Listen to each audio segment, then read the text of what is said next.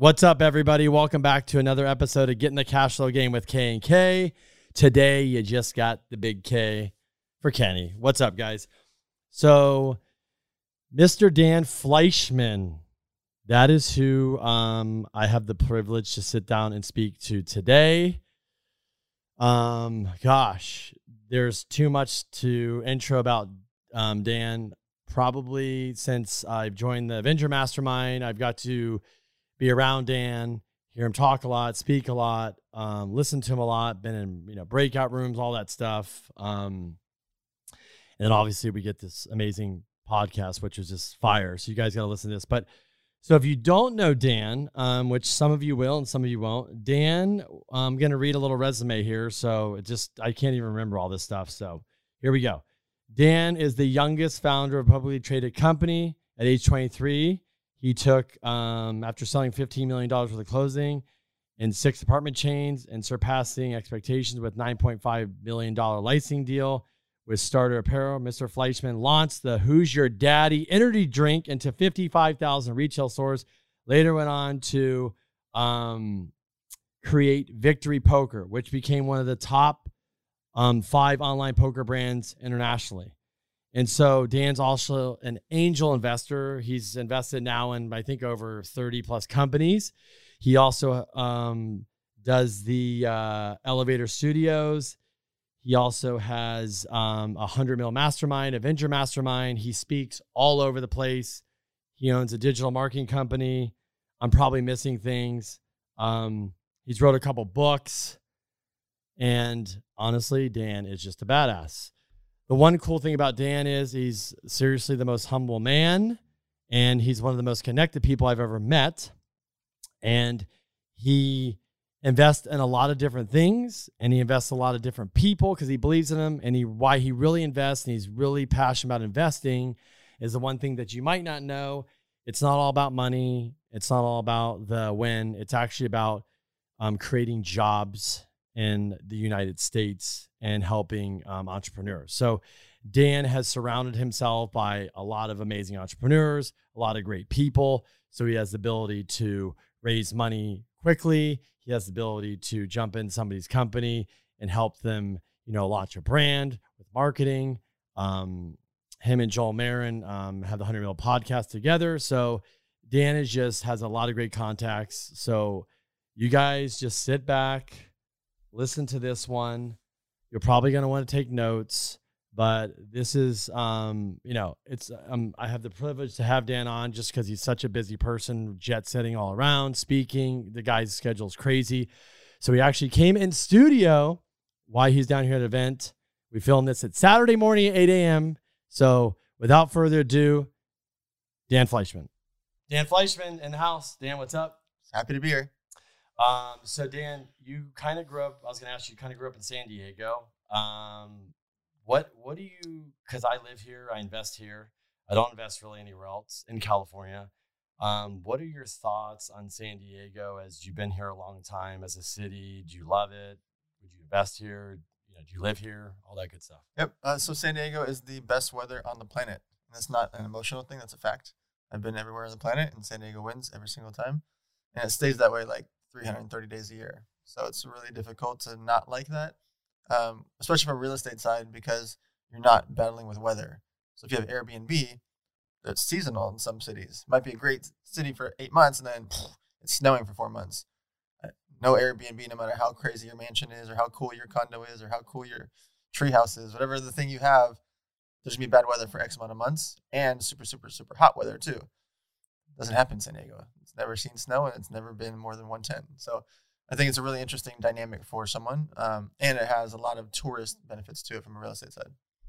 Do you think, I always said this about San Diego, it's kind of been a sleepy little town. It's growing. I kind of always tell people LA, San Francisco, New York, now Miami, everybody wakes up and I have money and said, I'm going to go buy a house in Miami, and you see it exploding. Yep. I always say it's slowly happening here. Do you see 5-10 years San Diego being just a massive city, just gaining a lot of like billionaires, 100 millionaires who just want to have a second, third, fourth home here? So Miami hit the perfect storm, right? When COVID happened, you have Silicon Valley and New Yorkers all descending into Miami. Mostly because of the tax benefits. The one struggle for San Diego is we are in California, and so that part makes it difficult for people that want to build wealth. You are paying a much bigger tax implication here. But I always say, when people say, how can you live in California? Well, I pay for the weather. And so what's the point of being rich when it's 0 degrees outside and then it's 118 degrees outside in the summer? I don't want to live in -5 degrees. I don't. Yeah. And so to me, I pay for the weather, and I'm going to stay here forever. I'm always going to live in California, and especially in San Diego. And I grew up here, and I'll die here in San Diego. Nice. So for anybody that doesn't know you, can you give us the 2-3 minute version of how Dan became Dan today?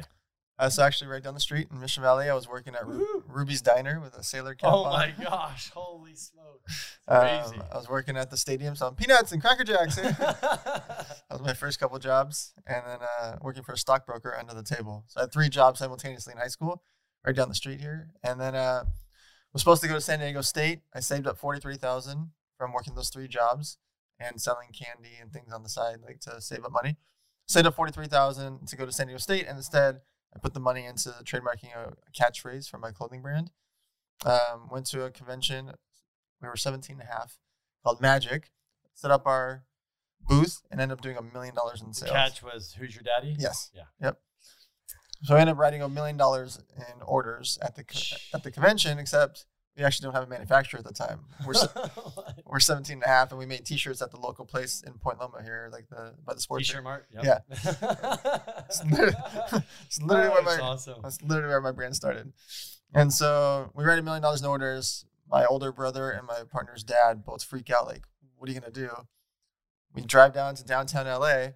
There's an area I call like the Mart, and we start literally walking around.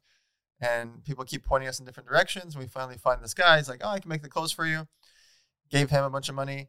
He did not make the clothes for us. He made us 9 samples and charged us like $16,000. Oh my God. So that hurt because we didn't have that much capital.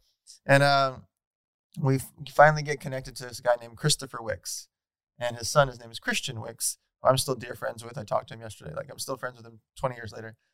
So he helps us manufacture our brand for us. He helps us get the $9.5 million licensing deal with Starter Apparel and those guys in the UK, which helps us go through the roller coasters because now we have this big guaranteed royalty deal. We go through the ups and downs of being entrepreneurs. Boom, we're 23 years old, and we take it public on the stock market. Again, our office is right down the street in Mission Valley, over by the Dave & Buster's. So crazy. Our warehouse is in Carlsbad, and we launch an energy drink under the same brand name. 23 to 27, I don't remember anything besides selling. We got into 55,000 retail stores in America. Busting your ass, like driving and flying. Remember, like Tommy Boy style. Time wise, what year? So I'm 23 at the time, so I was 22 years old, 23 years old. Okay. Yeah. 19. So 2000. Sorry, we went public April 1st, 2005. Okay. Yes. Okay. So yeah, I'm 23 and a half at the time. Is when we go public. So then from that point on until 2009. I am just Tommy Boy. I'm just driving around the country selling auto parts. And then we get 43 distributors, 55,000 stores in America, 6,500 overseas. Everything's great. And then I realized I've been doing the same thing from 17 to 27. So on the exact anniversary, 521, I'll never forget because we had hats that said 521. When we incorporated, 521 is when I resigned so I could put another feather in my cap. Okay. I decided I'm going to open a retail store in downtown San Diego by the Hard Rock. And I'm going to start an online poker site.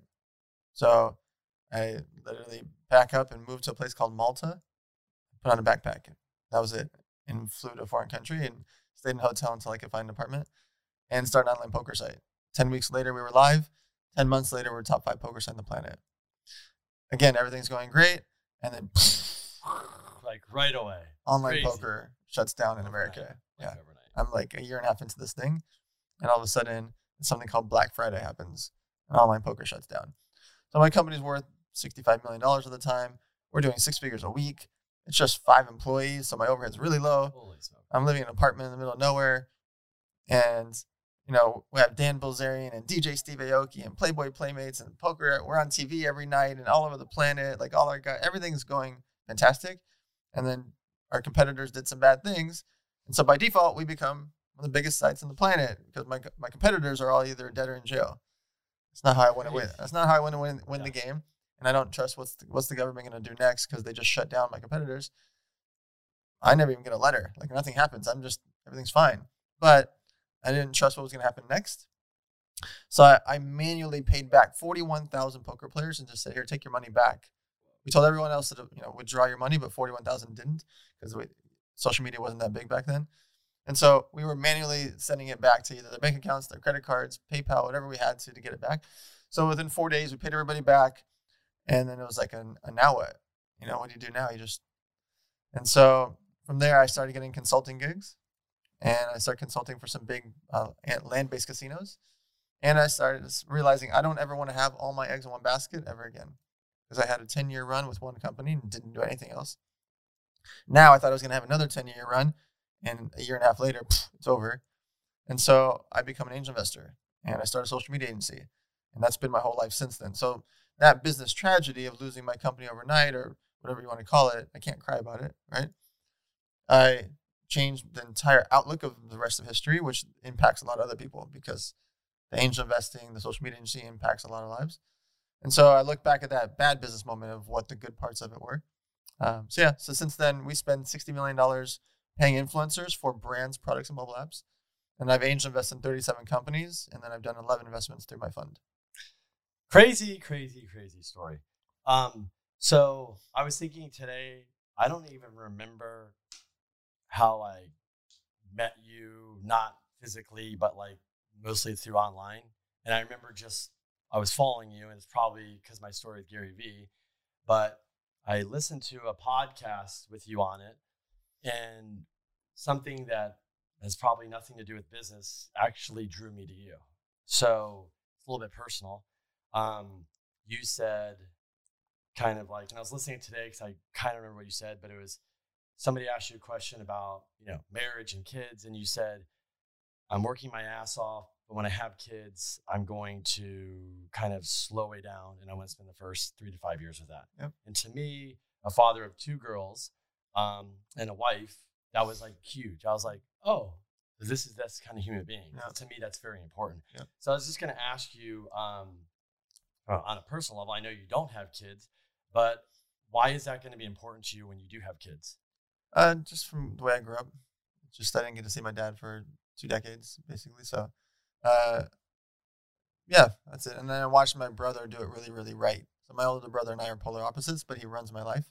But he's got like white picket fence, 2 kids, married the nice Russian Jewish girl fresh off the boat right when she got to America. Literally, she got to America and he like gave her the tour at college. And so we lived, I've always looked up to him, and he runs all my investments, my whole agency, et cetera. And I just watched the family side. And so, and I've watched a lot of entrepreneurs go through divorces and have situations with the kids or not know their kids or the kids are mad at them. And I just wanted to really dive in those first couple of years, especially with the kid, and then attach them to my life after that. So when they are able to travel with me, I want them to be, right? Like, obviously, if they don't like it, then they're not going to have to be an entrepreneur. I'm not pushing them to be entrepreneurs, but I want them to learn business early. So you can expect that these kids are going to be some founders of businesses really, really early. We're going to have I'm going to have fun with that. But really, I want to integrate them into my life, and that part is important to me. Yeah, and that's how it is with your wife. Which I noticed with our group too a lot is a lot of these guys do bring their wives. Mm-hmm. And I think that's really important. I don't know if that's because they knew other entrepreneurs that didn't, and that didn't turn out well because there's mistresses and girlfriends, and it's very easy to do that. It's just integrating them into your life. Listen, they can't travel with you all the time. Like, especially me, I travel way too much. But if I'm going anywhere that's cool or 3 days or longer, then my wife goes. If I go yesterday I was in 3 cities.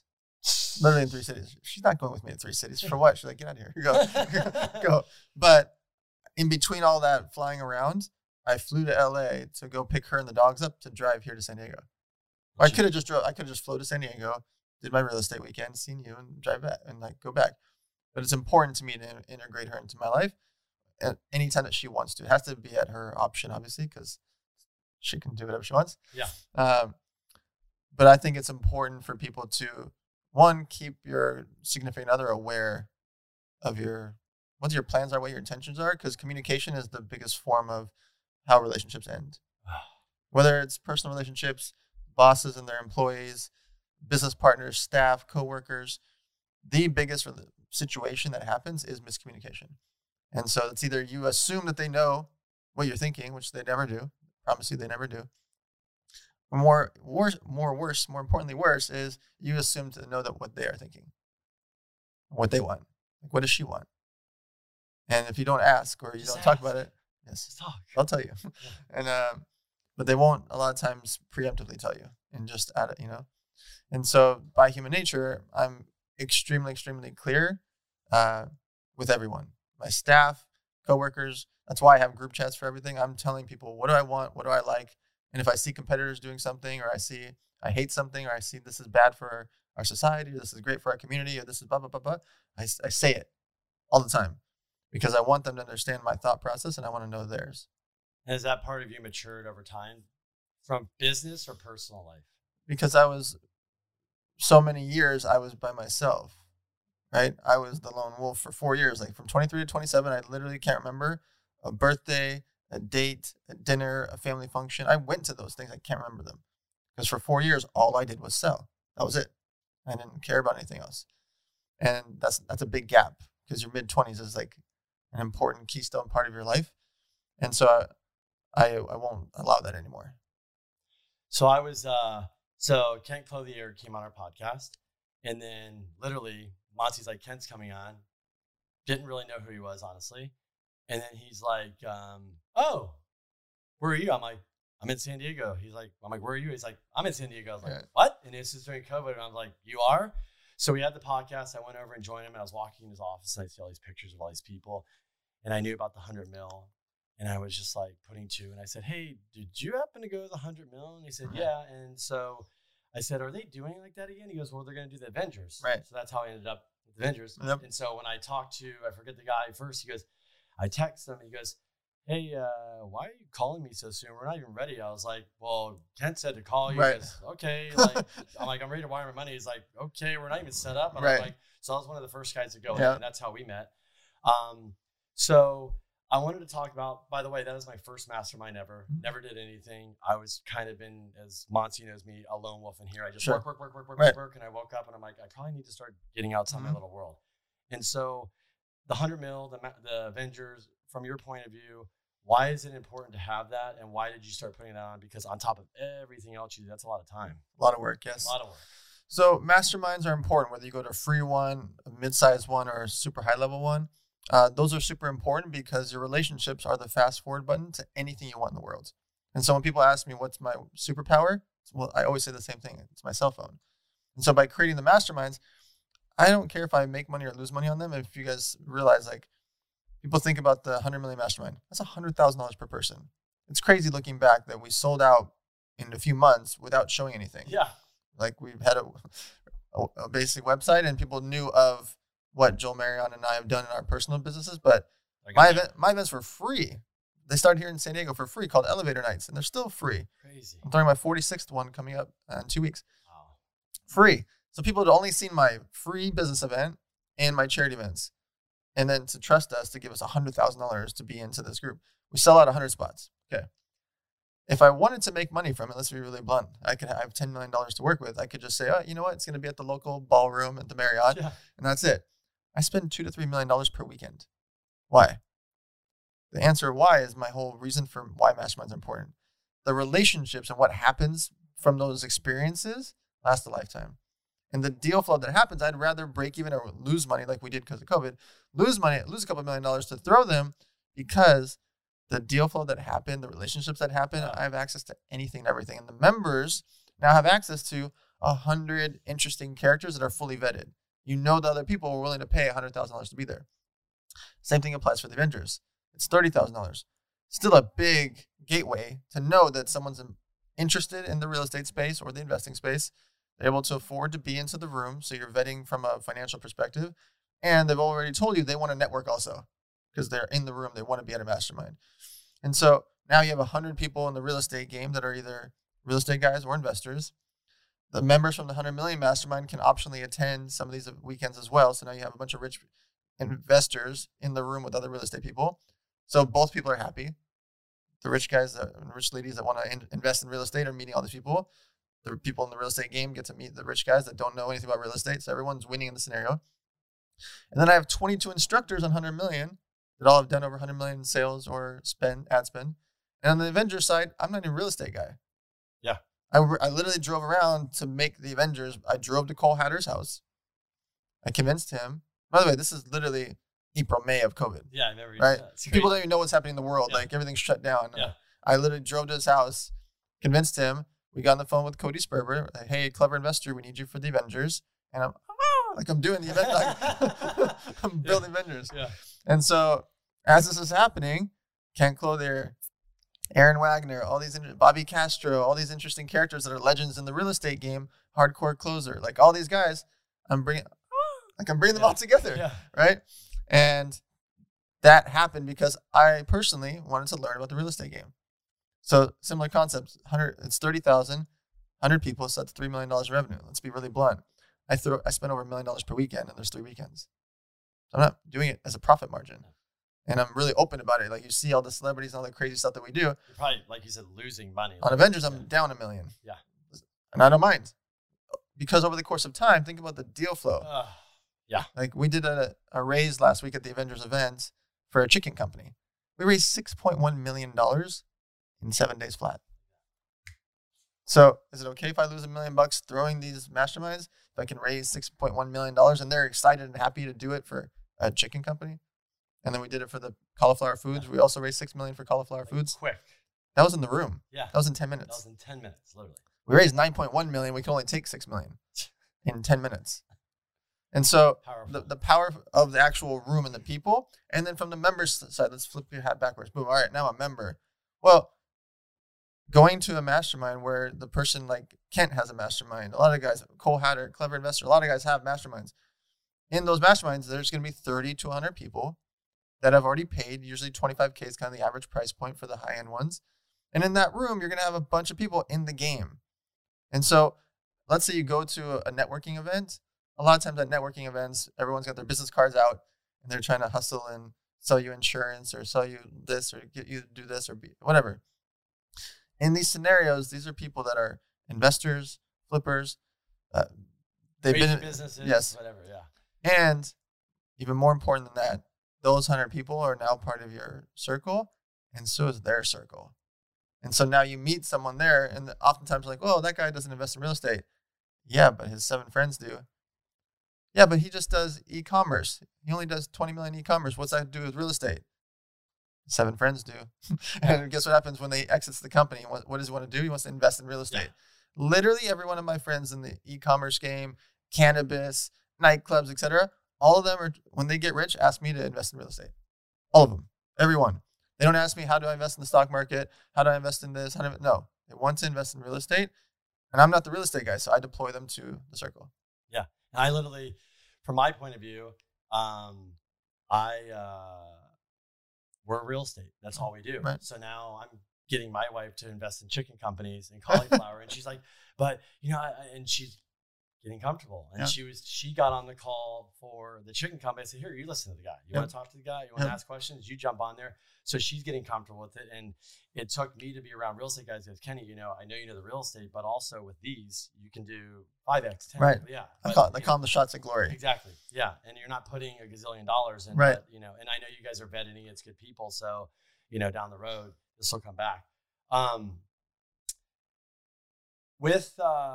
So I want to jump in. I wanted to talk about that, but I also want to jump into social media. So the funny story, I got to give you this quick story. So my business, we've been doing real estate 18 years. Like if I said I did marketing, you would laugh and go, that's not marketing. That's a joke of marketing. So we never marketed. We were literally still 100% referral. So we sold a property management business that killed us. We sold to a startup. And I said, we need to replace this time and we need to learn the social media game. So my wife says, hey, you should check out this guy. You ever heard of him, Gary Vee? So no. So I started swallowing his content. 4 months later, I'm sitting in his office for a 4D dive. And here comes Gary Vee, which I know you know. I was like, oh, shit, it's Gary. And thank goodness they placed me at the end of the table. And there's like 12 entrepreneurs. And I'm sitting there. And it was a whole day. Yep. And Gary's like, what the fuck are you doing here? Yep. Literally. And I was like, well, here's my did on real estate. He goes, okay, so what are you doing here? I said, honestly, I really don't know. He's like, so like, yeah, what do I do? He's like, you're asking me? I said, yeah. He goes, okay, so you're going to go back home and you're going to, everything you know about real estate, you're going to give it away. And I was like, so what does that mean? He's like, you have ideas in your head. Just go fucking do it. And I was like, what did he say? He said, just fucking do it. I was like, okay. So I come back here. One of the guys was had a podcast. That's how Monty joined us. So Monty, just reach out. So we started a podcast. I don't even know, dude. Just we're gonna start a podcast. Then we start posting. We start doing this. So I'm a couple of years into the game. I literally did not know much about marketing, but I always loved marketing. So I'm working on the podcast, 160 episodes, building the brand, all this. So I literally, like you would say, what's the number one thing? Just get started. And I just got started, and I didn't ask questions. I just dove in. So that's kind of where my thing is with social media. Still learning it, still understanding it. But as people jump into it, it is a very crowded, big, crazy space because it's literally, as when I started posting years ago, I've noticed how much more traffic is just on there. It's insane. So going backwards, kind of give me your thoughts on social media, like what's important, what's not important, what should people be focusing on, whether they're starting the game or they're really in the game now. So when you're first starting, it's overwhelming, right? You're like, how am I going to stand out? I'm a realtor in Alabama. How am I going to stand out, right? Cutting up the pieces of content like you're making is really what helps you stand out. Because you say 160 podcast episodes, to me, I hear 1,600 clips, right? I hear 10 clips. Because every episode, you can have a 60-second clip, a 40-second clip, a 30-second clip, some 12-second like buzzword type clip. And then you could have a 2 or 3 minute one that's like your IGTV or your Facebook and LinkedIn post. That's like where you really go deep about something. So the podcast episodes, here's what's interesting. They're pretty much free outside of the equipment, a couple $1,000s to set up shop. Outside, and by the way, you could set up shop for the few hundred if you needed to, right? You could do it off your phone if you really had to. But for a few $1,000s, you can have a proper podcast setup. Facebook, Instagram, LinkedIn, Snapchat, TikTok, YouTube have one main thing in common. They're free, free, free, free, free, and free. And so what you saw people finally coming in and becoming crowded, people finally realized there's no barrier to entry. You have a cell phone that you carry with you anyway, so you have a really high-end phone.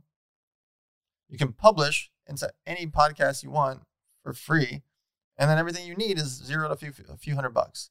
So the barrier to entry went away, and people realized what could happen if you just get on social. Now, what else is scary? Well, people think they have to post 10 times a day or 20 times a day because Gary Vee said, I need exactly. Right? You really only need to post once a day. If you post once a day, you're going to have what's called top of mind awareness. You want people to just think about you in those moments. So if someone says San Diego and real estate, oh, there's Kenny. I want to think of Kenny first. That's what you want to happen more importantly than, oh, I blocked Kenny because he posts 17 times a day. Or I remember I used to follow Kenny 2 years ago, but he posts 17 times a day. Posting 1 to 2 times a day, like once in the morning, once in the evening, is going to keep that top of mind awareness. What happens if 3 days in a row you don't post? Nothing. Everything's fine. We're still going to be here when you get back. Yeah. Hello, we're here. The world didn't end. Yeah, we're still here. And so if you get busy for a couple of days, you'll be fine. Oh, I don't know how, I can't make content every day. I'm not that funny. I'm not that interesting. Great. Pick a Sunday, spend 3 hours with a whiteboard, and all you do is write about everything that you know in a really short form clips and actually break it down. So let's say you wanted to bake a pie. Oh, that's only one video. No. Yeah. Baking a pie is dozens of videos. Hey, this is me going to the grocery store to get ingredients. Oh, no. First, there's a video about making the list before you go to the grocery store. That's a video too. Then I'm at the grocery store and I'm picking, how do I choose which grocery store? Because the cost basis at Whole Foods versus Ralph's versus the local market, way different. What if I go to the farmer's market? See how many videos that is? We haven't got to baking a pie yet, right? We just made a list and we went to some grocery stores. All those are pieces of content. And so really think about on a Sunday just how you can break down all the different types of things. And you only have to do 4 things. Teach someone, make it interesting, make them laugh, or make it about them. If you do those 4 things, you now have what's called shareable content. If you want to grow your social media, you make shareable content. Don't make content about you. If you tell me about why you know how to go to the grocery store, how am I going to ever share that? Teach me why you're going to the grocery store and why you're going to this one instead of that one. Teach me why you go to farmers markets on Saturdays because apples are cheaper at the farmers market and they're I want to support local farmers. That's a video that's interesting to me, and I will share it. And then I might show someone like, hey, this is why I should go to the farmer's market. And then guess what happens? If I go to the farmer's market and I bring my friends with me and my family, I now relate that to Kenny. See what's happening? Yeah. None of that costs any money. You already had your phone. You already go to the farmer's market because you already like to make pies. I didn't ask you to do anything different in your life. You're just recording it. And so making content on free platforms with your phone that's already in your pocket, with the things that are already in your life, will set you up forever. Is that, and you about your book, which is awesome. Why did you write this book? Mostly because everyone asks me the same questions over and over. I figured that was there. I've written 2 books. How to set up your business for under $1,000. How to set up your personal brand for under $1,000. My 3rd book I'm writing now is how to set up your events for under $1,000. And that's pretty much my final book. Because these are the questions I get asked literally every single day of my life. There you go. Here's the book. If you want the ebook, go get it for free or for $10. If you want the real book, I'll send it to you, or it's $20. That's it.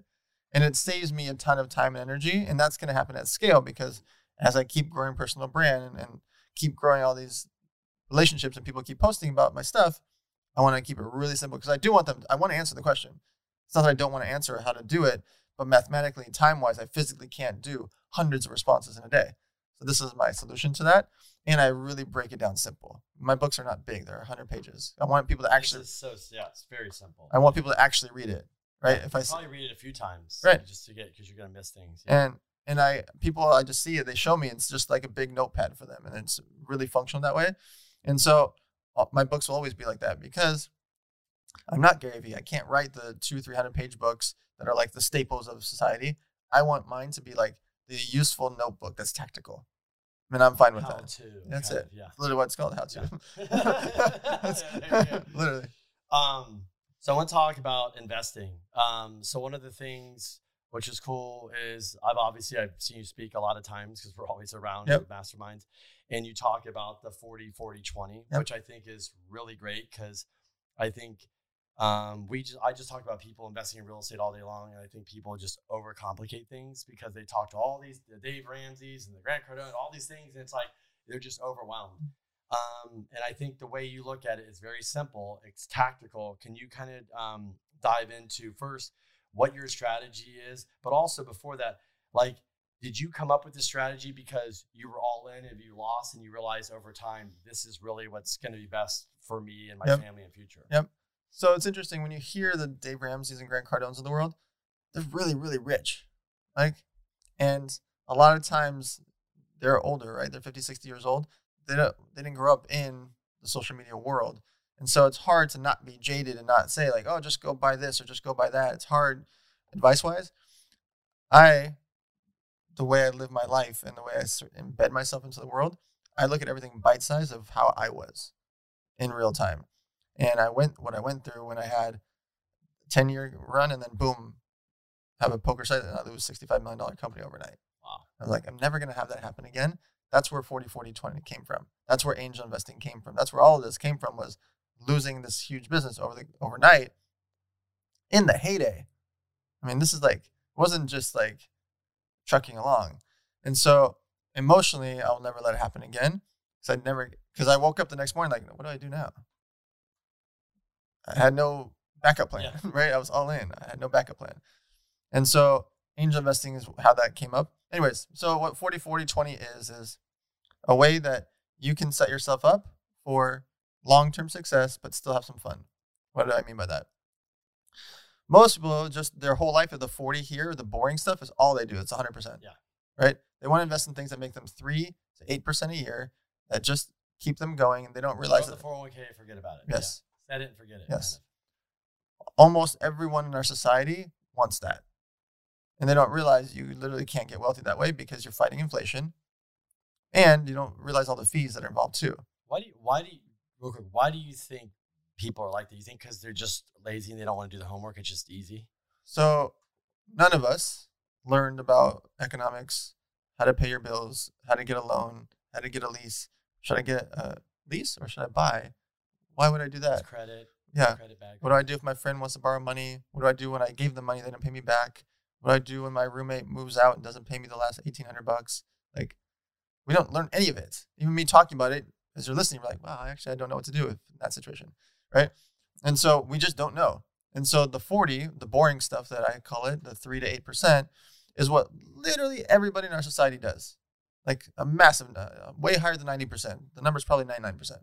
Where if you just ask them, show me your investment portfolio, they're going to show you their 401k and some stocks. And that's it. And their home, their personal home. So the idea I created with this 40-40-20 was 40% is boring, because I needed to say that out there. You do need that thing that's 3 to 8%. Hopefully you're going to find that thing that's 6 or 7 or 8%. That's just going to get you money that's going to beat inflation and cover the fees. And like, you're more preserving your wealth, not making it. Okay. But I want to keep in mind, if you are making 7 or 8% a year, so you're kind of like boring leading to medium high, cool. Over the course of time, 10, 20, 30 years, I mean, it gets crazy. Put in a calculator. So there's a fun thing that Ken Clothier always says. I think Albert Einstein said it. The 8th wonder of the world is compounding interest. Yeah. Right? And so what that means is we actually made a avengerscalculator.com. Go to avengerscalculator.com. It's free. And you just type in the number, how old you are, the number, percentage-wise you're going to make per year. So put in, let's call it 8%. And then how much you're going to contribute. Monthly, yearly. Yeah. So go in there and just put in $1,000 a month for 30 years at 8%. See what happens. If you put in $1,000 a month, 8% for 30 years, you will literally have millions of dollars, not 1 million, millions of dollars by putting in $1,000 a month. And then as you grow, you could probably put $1,200 a month. Maybe you could put 14. Then you can finally afford $2,000 a month. The math gets crazy. So I don't want to say that boring is not worth it. You have to have boring. The middle part, this 40% is what you're like. This is what real estate is, the stock market is. These are the things that have the word medium risk to it. It's not really full risk, right? If you buy a house for $600K in San Diego, it cannot go to zero. Yeah. Literally, if firestorm hits it, you'll get your insurance money back. It can't go to zero. In the dirt or something. Yes. Exactly. Can it go from 600K to 520? Sure. Yeah. But is it more likely to go from 600 to 640 to 690 to 700, 800, etc.? Yes, most likely over the course of time. So it has the word risk to it, but it's not that it can go to zero. The same thing with Amazon, Google, Netflix, Tesla, etc. Can they go from $200 a share to zero? No, it's not physically possible. Can it go from 200 to 174? Sure, of course it can. Can it go from 174 to 140? Facebook of course. just did. Yeah. Facebook dropped 24% in one day. The biggest stock market loss in history. I love it. Goodbye. I would buy it. Yeah. Right? Why wouldn't I buy dip. it? Do you believe that Facebook will still be here in 7 years? Yes. Do you believe Facebook will acquire another WhatsApp, another Instagram, another XXX company? Yes. No, it's not. You're not just betting on Facebook. You're betting on WhatsApp, Instagram, and all the hundreds of companies that they're going to acquire. Right? And so what I mean by that is, did Facebook go down 24%? Yeah, it did.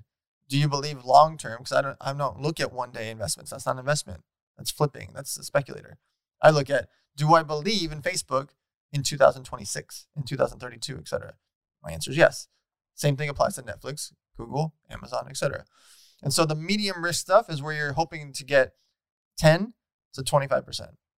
Great returns, really compounds, because you can 5 to 7 years, you're literally doubling your money if you can stay at that rate.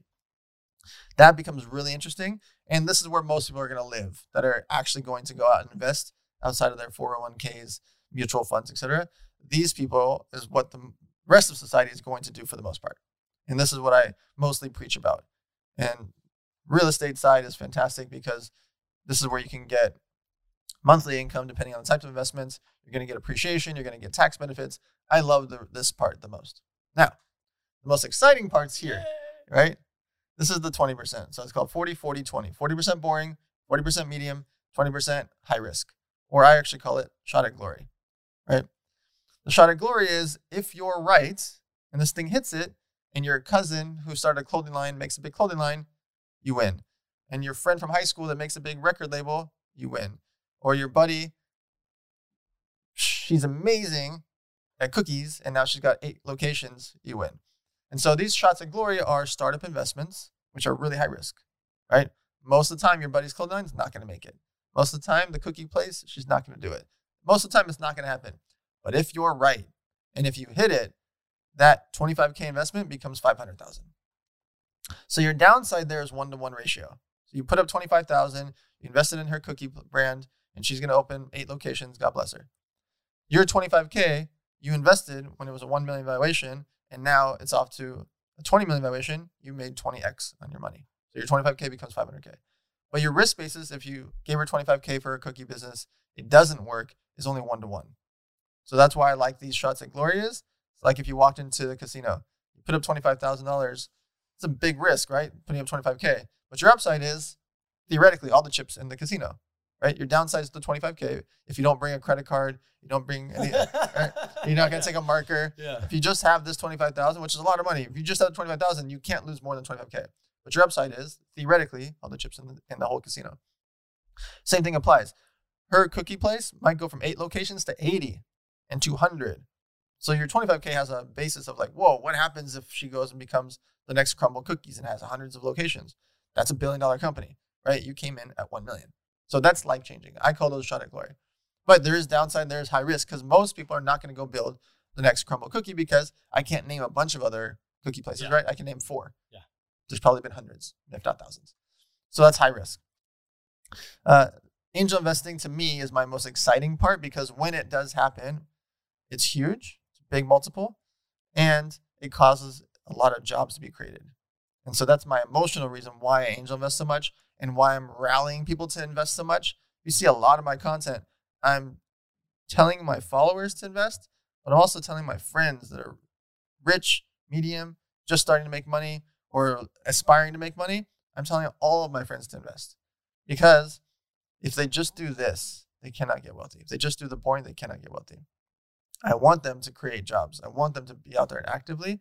And it's really fun. It makes you work way harder, right? If you're making money, let's say you're making 180 grand a year. You're like, I'm crushing the real estate game. I do real estate in San Diego. I made 180,000 last year. You were balling. That's fantastic. Next year, you're going to do 220. And awesome, right? Now I've got the wife, 2 kids. I make 220,000. That's a fantastic setup. If you invested 50K that year into your business, and then you invested 50K into some real estate, you know how much harder you're going to work in year 3? 1, because it's a game. You're going to want to keep your bank account up. Like, wait, I had 180 and I made 220 and I don't have any money in my accounts right now because I invested in all these things. The game will make you work harder, but also the excitement of investing the next 50K in the next deal, I promise you that person will jump from 220 to 300. I 1000% agree. Just from emotion. Yeah. I think we were talking at dinner the other night, and I think we were like kind of the game's rigged because a lot of people, like you said, they just, go to college, date, get married, have kids, buy the house, throw the money in the 401k. They wake up in 30 years, they go, what happened? I thought I was going to get wealthy. I didn't. And a lot of, because there's so much content, a lot of people are sacrificing, saying, I'm going to live real frugal and start deploying capital. And when that capital starts to become, like you said, 500, $1 million, or millions, and you're deploying it, all of a sudden you're like, holy smokes. Mm-hmm. And that is very addictive. Yep.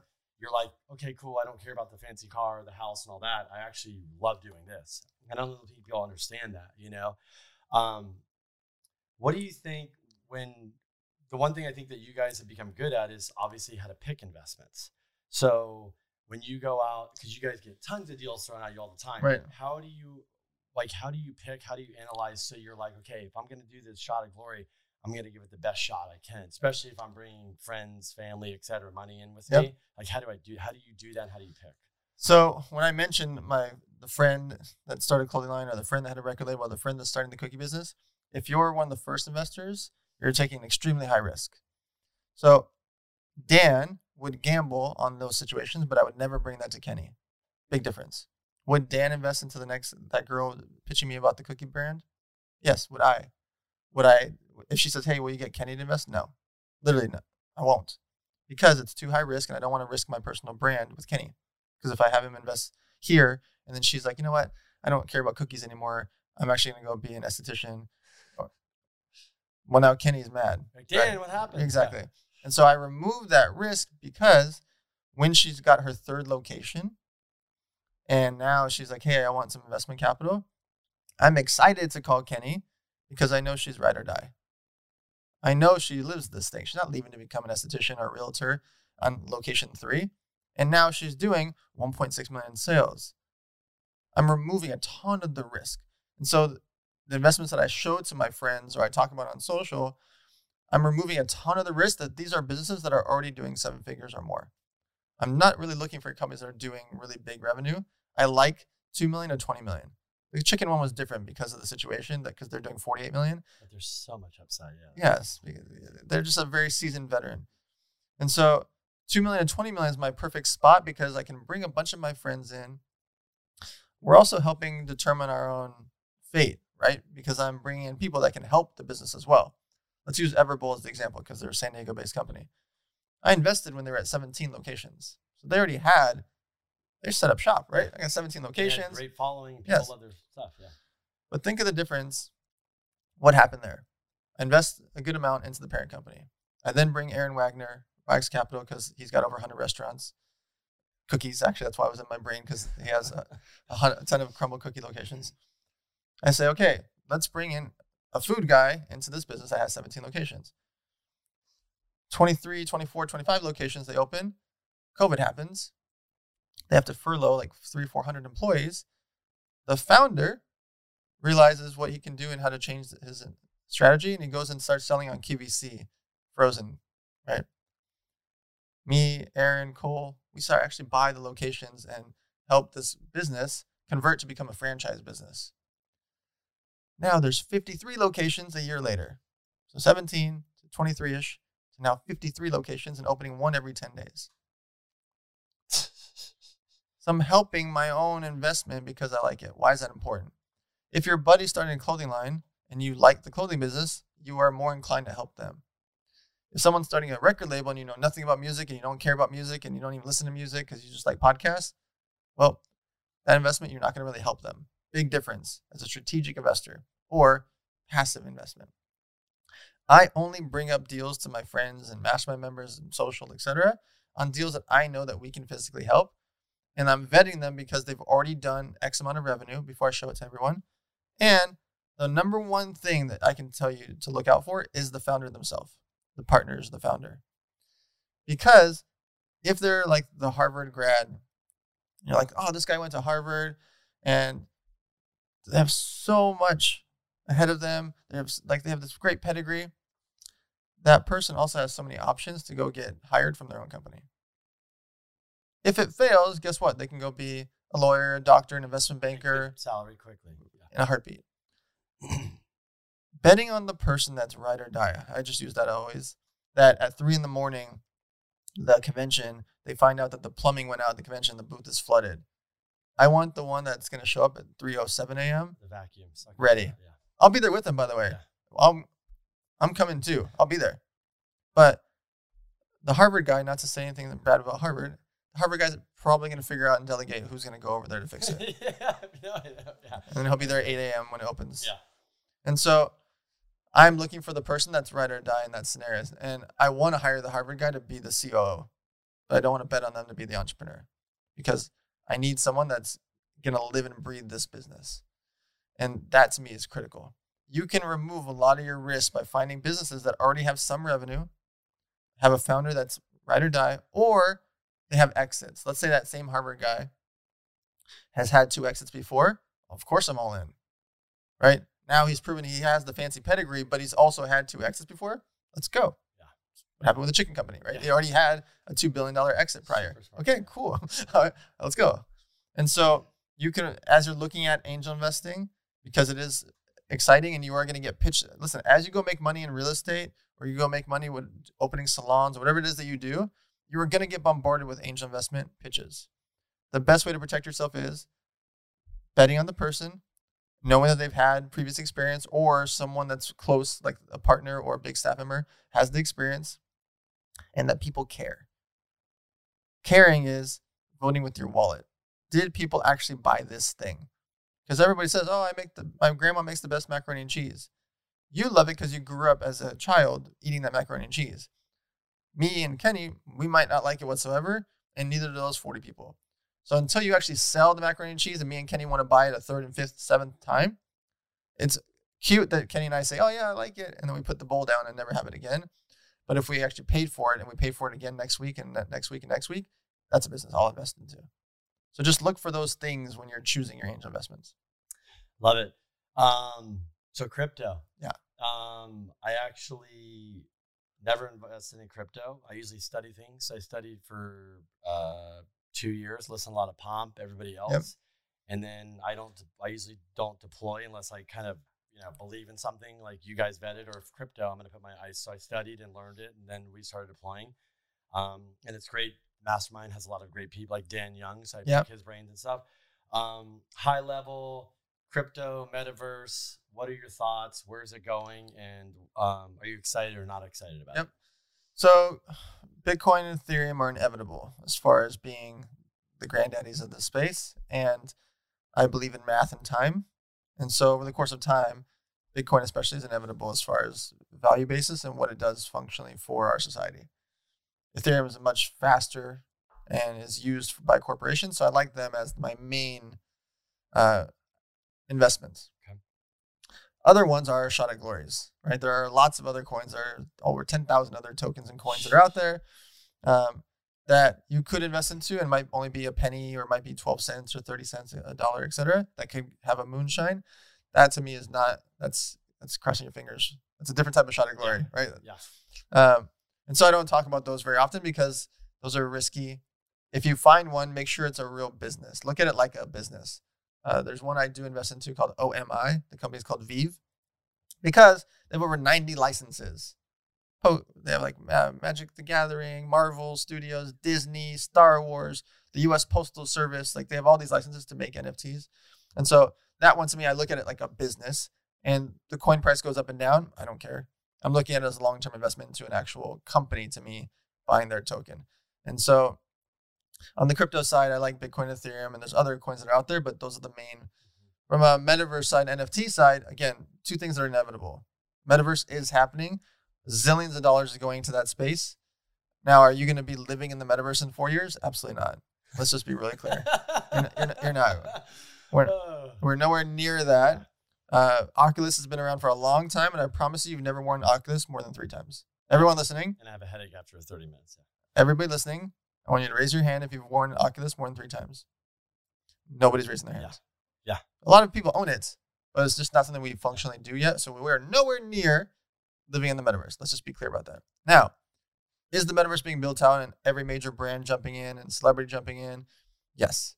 Can you make a ton of money in it? There's that story I posted a few months ago. My nephew asked me to put up. He's 23 years old. It's like, damn it. He asked me to match him $12,600.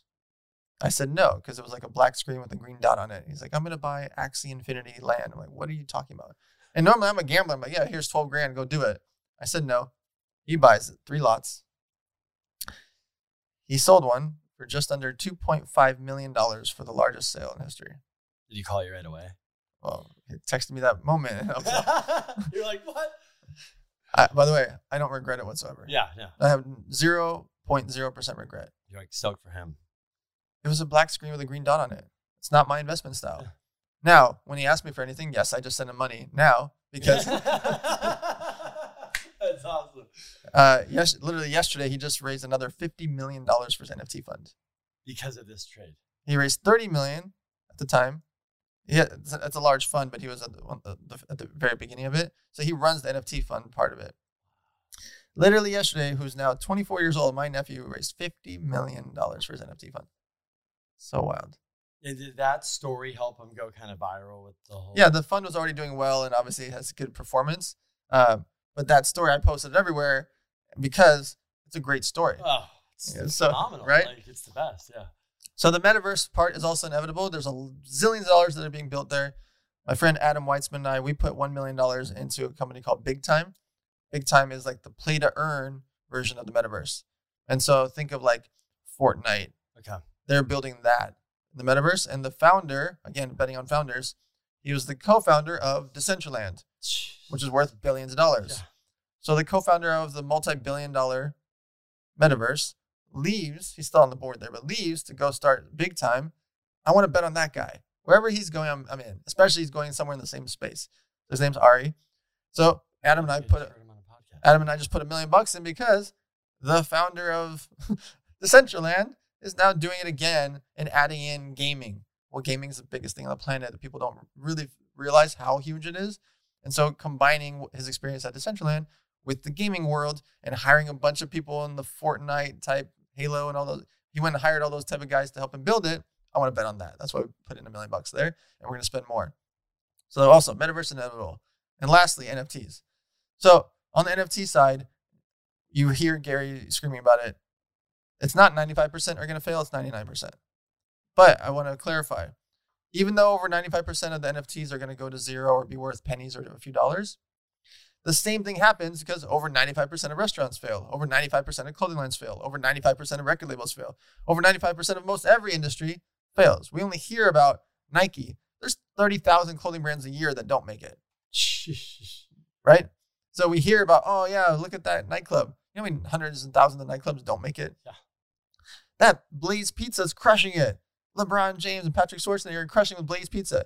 Do you know how many tens of thousands, if not hundreds of thousands of pizza places we never hear about that have one location? Yeah. So that's the same concept NFT. People like to talk crap about it, but most of them are going to fail or be at zero or being a few dollars because that's just the way markets go.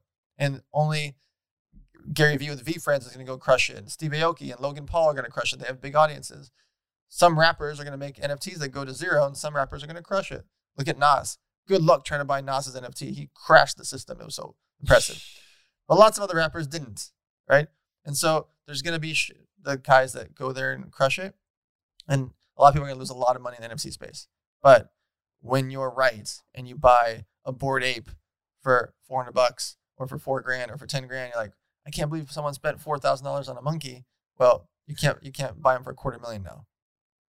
So it's crazy. There's this artist, I was telling Monty yesterday, and I didn't know why people put the ape on there. I think you might have mentioned or somebody when we were at the last mastermind.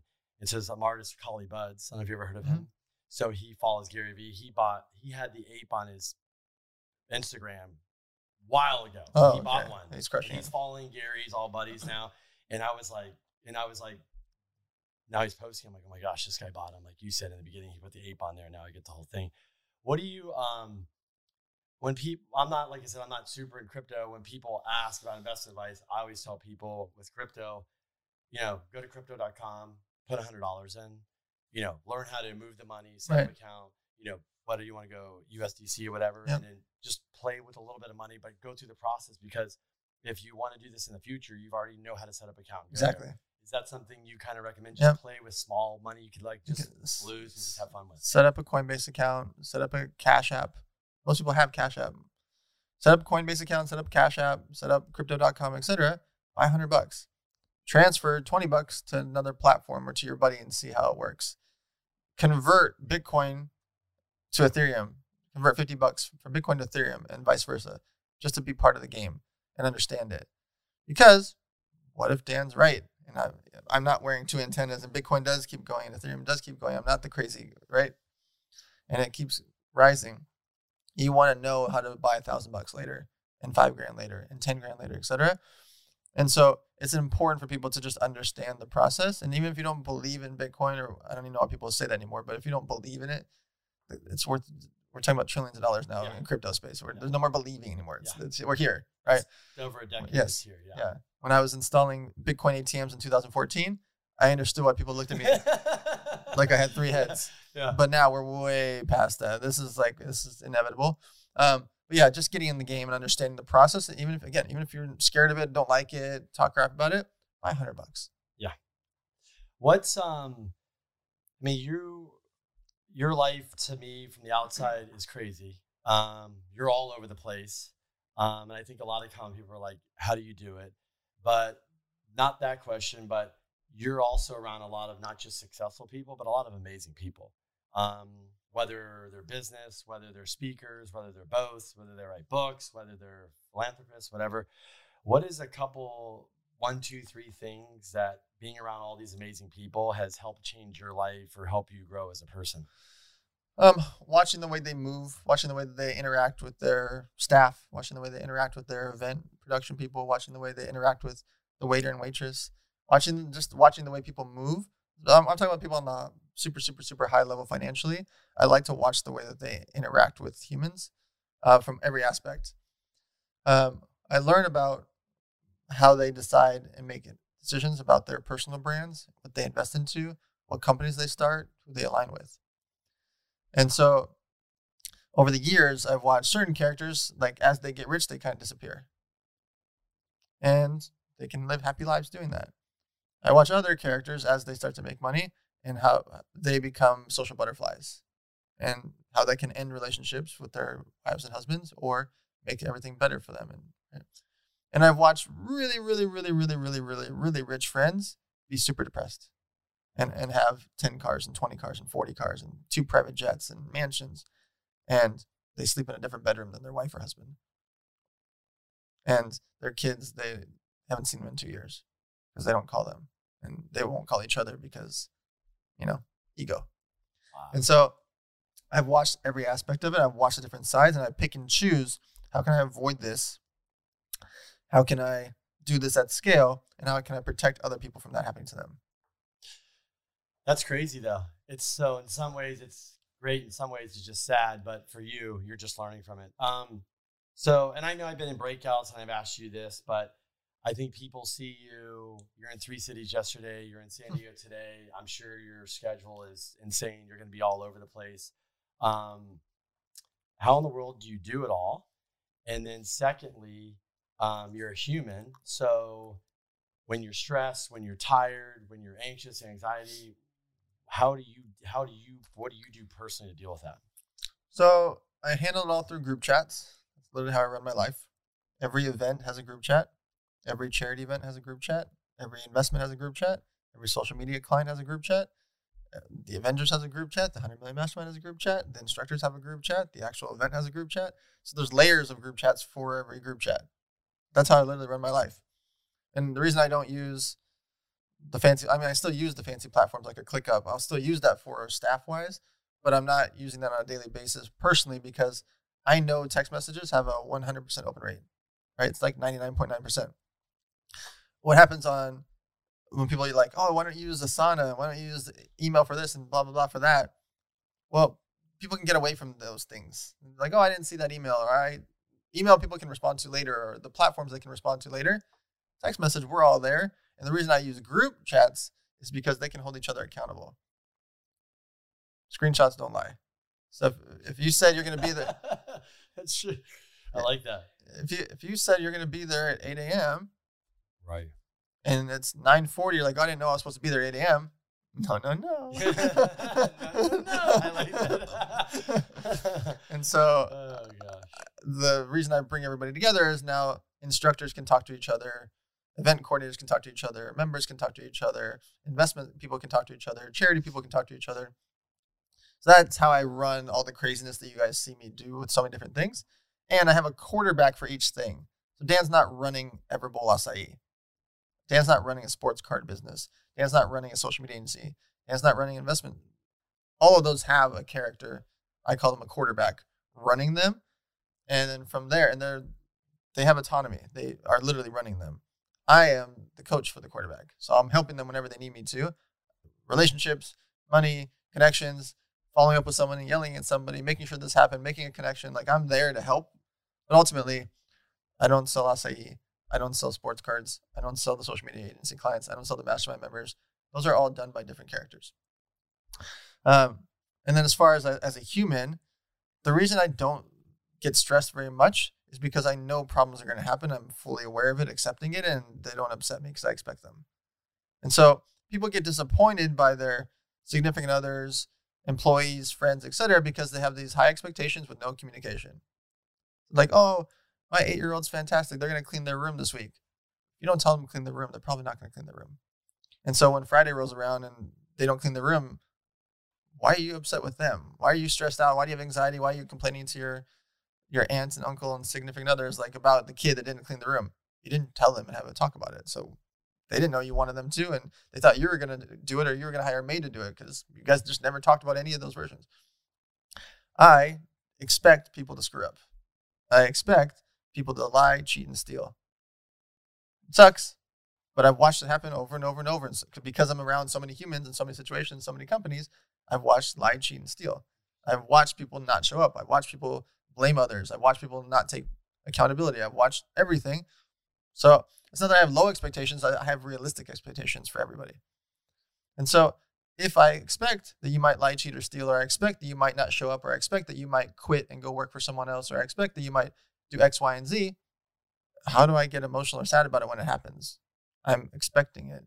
Now, you can only go up from there, right? If you don't do that for 1 year, 2 year, 4 year, for the rest of our life, fantastic. I'm happy.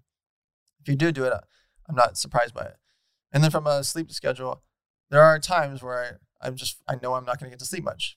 When I went to the 3 cities yesterday, I didn't get to sleep.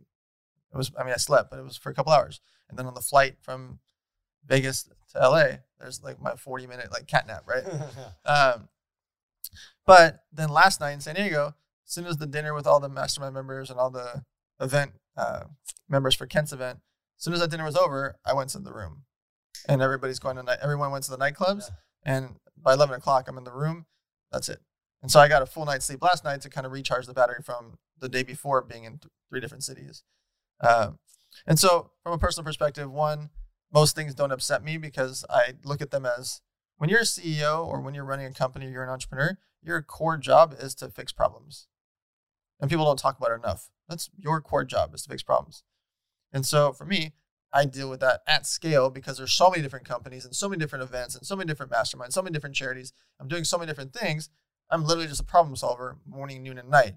It's really hard to bother me unless you just do something that's like, whoa, like you're going to go to jail over it. Like, unless you do something like completely, you hit a girl, I'm going to freak out on you. You do something, you steal from my friend, like I'm going to freak out on you. I'm more upset if you do something to somebody else than me. There's a big difference. You steal from me, I'm a big boy. You hit me, I'm a big boy. Like, you do something to me, I can figure it out. I don't mind. You hit a girl, or you steal from my friend, or you do this to someone else, all bets are off. Wow.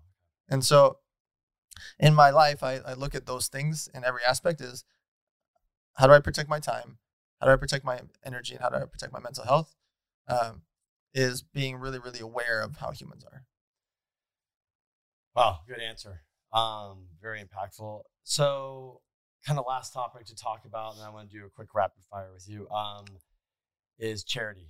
So that's the other thing that's like super awesome you do. And I know it's like passion and big. Can you just talk about, like, obviously I don't think like why you got into charity. I think it's obvious, but what kind of charity are you doing? And then like how long and like how it's been impactful, like, you know, just to maybe your life and also people around you and other people, like how's it going? So charity started here in San Diego called Model Citizen Fund, mostly because I was raising money for other people's charities and then not seeing what happened. So I threw a charity poker tournament Sunday night. I raised them $145,000. The media is there. Everything's great. I give them the $145,000. Bam. And then 1 week goes by, 1 month, 1 year. I never, right? And it's not to say that they didn't do anything with it. It just didn't have the same emotional feel. And all my friends that came over and donated the $145,000, I don't have anything to show them. And so when the next event happens, they might go for fun, and because by default, they're just going to be there to support me or the charity. But I'd like something that's visual. And so Model Citizen Fund is literally that, and I'm never going to change it. It's been 10 years now. We make backpacks for the homeless with 150 emergency supply items inside. That's it. Half food and drink, half clothing, poncho, watch, sleeping bag, things for cleaning supplies. Very basics when it comes to that. Now, is that going to save someone forever? Absolutely not. But I know I can't cure cancer and I can't cure AIDS.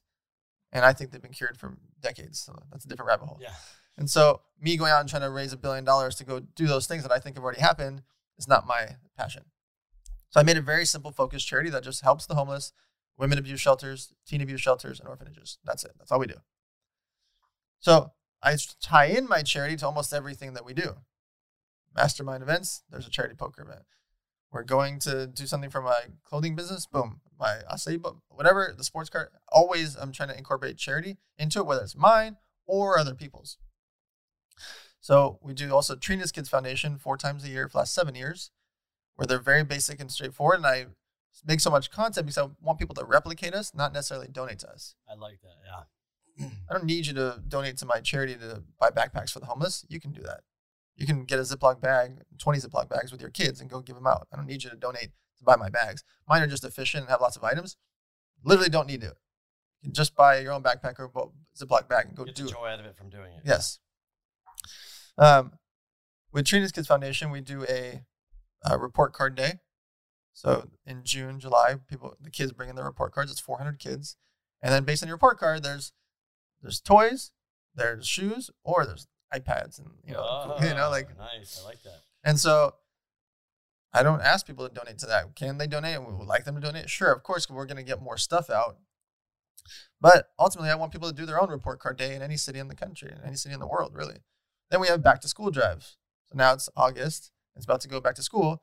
We bring in clothing, shoes, backpacks, all the school supplies that cost families money. Same thing, it's 300 to 400 families. And all the extra supplies we go give to other people's charities. November, we do Thanksgiving food drive. I don't need you to donate to my Thanksgiving food drive. If you'd like to, donate to Trina's Kids. Great. I want you to replicate a Thanksgiving food drive in Boston, Chicago, Atlanta, Honduras, Uzbekistan. I don't care where you do it. Right? And even if Thanksgiving doesn't apply to your country, do your own version of whatever that cultural event is, or it doesn't have to be any special event. Just help feed your local community and watch what happens. And then December is our biggest one. That's the toy drive. That was crazy. Last year was insane. So every year we do it in downtown LA. Same thing. It's 400 families, but we get way more toys and we give it out to a bunch of other people's charities. Everybody else's toy drive, we got you. We're going to give you toys also. This year, with 1 week notice, we filled up SoFi Stadium. Yeah. 16,000 toys with 1 week notice. And now, guess what's going to happen this year? We're going back. Yeah. We have more than 1 week notice now. Yeah. And so charity is important to me for a lot of reasons. It's part of my passion. I want people to replicate it because I know what happens from the butterfly effect. I know if all of a sudden Kenny starts doing charity events, it's not just Kenny. His employees like it, his staff like it, his real estate investors like it. And all of a sudden, that person goes off and starts their charity. And that person does their charity. That person does their charity. That person inspires other people. And they're all posting content. Your life and world. Yes. And so my goal at scale is how can I get people to replicate charities? And by the way, I said a lot of different styles, right? Backpacks for the homeless, report cards, Thanksgiving food drives, toy drives.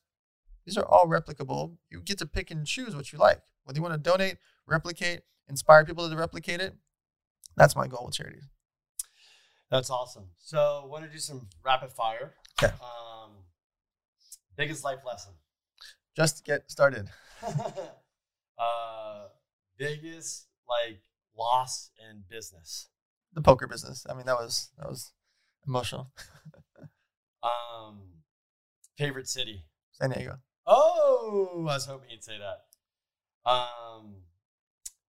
Biggest change in your life that made you better. Biggest change in my life that made me better. Wow. So I just had 7 different answers pop into my head. Realizing that most people are not going to be at your funeral. Wow. And so when I'm up on stage, if a bird pooped on my head, I would wipe it off and keep talking, and I wouldn't flinch. And people are like, oh, that's so embarrassing. Couldn't care less. The 700 people in here in the room, not to be rude, you're not going to be at my funeral. And by the way, even people at my funeral, you should understand if the bird poops on my head. So I just don't have that emotion. People always look at the way my life is oh, you haven't had a car in 7 years. Well, you should have all these flashy cars. I couldn't care. I don't need to impress you. And when you really, really think about it, we're on a rock floating around the galaxy. And we have we're in these weird bodies. Yeah. If you really, really think about it, what do I care? And by the way, we're here for a really short period of time.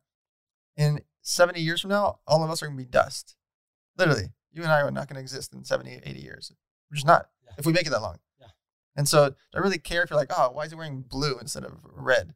Why does he like Lacoste? He should have worn Nike. I think I freaking care. Right? I do that at scale. When I finally realized nothing embarrasses me, and I talk about the bad stuff all the time, and I try to promote people talking about the bad stuff, that changed my life. How many kids do you want? 2. What's the most important thing to you in life? That people actually do stuff. Because I know how short life is, and I've watched a lot of friends pass away really early, and they didn't live to their potential. So I won't allow that around me. Best word to describe you? Relentless. Definition of gratitude. Definition of gratitude. Realizing how lucky you are to exist. So my question I always ask everybody is, what is your definition of generational wealth? So it's interesting because I actually ask a similar question to every celebrity. I ask them, and you get a very different answer from a. Yeah, you do. That's right. Okay. What do you do with your money for your kids? Yep. Right. And so to me, generational wealth is about your kids and your kids' kids and your kids' kids' kids. I don't want them to be billionaires. Do I want them to have money forever? Absolutely. Do I want them to not worry about medical costs and life? I would never hand a child $1 billion or an 18-year-old $1 billion or a 28-year-old $1 billion. And so if I go off and make $5, $10, $20 billion, my kids are not going to have $5, $10, $20 billion. And my great-great-grandkids are not either. But will they worry about money? No. But if they just have that, they're not going to have the game, and they're not going to have the personal skills. And so for me, generational wealth is I want to own a bunch of things that produce income for them forever, but I want it to be handled and managed in a way that they can still have their own lives, not because of great-grandfather Dan. Where's the best place for people to find you, learn more about you, all the stuff you do? On social media, my name's the same. That's important for you guys too. Your name, your bio, everything should look the same on every social media platform. So it's just at Dan Fleischman everywhere. Dan, thanks for coming on. I've seen a lot of people introduce you like on stage and stuff, and I think we'd all probably say the same thing about you in front of you, behind your back. You're probably one of the most connected people I've ever met. You're definitely, I don't know how you do it all. So I always, in my mind, I'm like, how is he doing all this stuff? I knew we were in Dallas, and then I didn't even know. My wife's like, did you know Dan flew somewhere and flew back? I'm like, what? Yeah, like she was telling me, I was sitting I there. flew to Bedros' event. I didn't even know. Yeah. But the fact that I feel like you're just a person that is really trying to give, whether it's charity, whether it's your friends, whether it's people, whether you're trying to create jobs. And so you don't have to do that. You could just run your business and go home and not do anything and say, see ya, and be selfish for your time, which is okay. But you choose to spend a lot of time to give back. So I'm going to say, I think when I think of gratitude, somebody like you too comes to mind. But thank you for all you do for all of us. We're lucky to have like somebody like in our life to help, guide, push us to do all these great things. The last thing I want to ask you before you go is just quickly, in a few minutes, is about kind of your little passion project and the property you're getting ready to do. And I think you're going to live on, because I think that's going to be fun. And I just want to learn quickly about it so people can know. Yep. So for the last couple of years, I've been searching for a ranch. I've wanted one my whole life, but really, like, my wife wants to have an animal sanctuary. She loves animals. Yes. And so it's kind of the perfect storm. If we could find an equestrian ranch, we found one. It's 40 acres in Temecula, and half of it is already an active equestrian ranch for years, and it's all decked out. And so she can have an animal sanctuary there and have all the horses there, and they're already there. And the other half of it, it's going to be with Bedros Koulian, where we're going to build basically an adventure boot camp. You can go there for an American Ninja Warrior course, basketball, football, soccer, all the sports things, huge zip line and paintball and gun shooting and all these different training things. And in between there's Airbnbs, a wedding venue, huge, we're calling it the mega barn. You can do events. So okay. We can do large scale events there and rent it out for large scale events. And so it's meant for horses and animals and that side of the world, and be able to plant wine and tomatoes and all those things. And the other side is meant for like an adult business playground for like the military style training. And we are going to actually live on property so that we can be part of it. So fun. And it's just something that content wise, it's great for everyone involved. Think of like Fantasy Factory for Rob Dyrdek mixed with, anyways. We're building a place that has fun for everyone, that we're going to all use for years and years and years. And so everyone that's listening, you're going to see a lot of events there, whether it's ours or our friends' events. And it's really meant for us to have a place that we can put a flag in the ground and have a lot of fun creating content. There'll be a lot of charity components there. There'll be a lot of, I'm really excited about it. Finally finding the right place that fits well for what we enjoy and what my wife enjoys, and what I believe that a lot of people will be able to have a lot of fun with. And that's where you'll live and raise your kids. Mm-hmm. It's so fun. Well, Dan, thanks for the time. It's been fun. Absolutely. Awesome. Thanks. This podcast is a part of the C-Suite Radio Network. For more top business podcasts, visit c-suiteradio.com.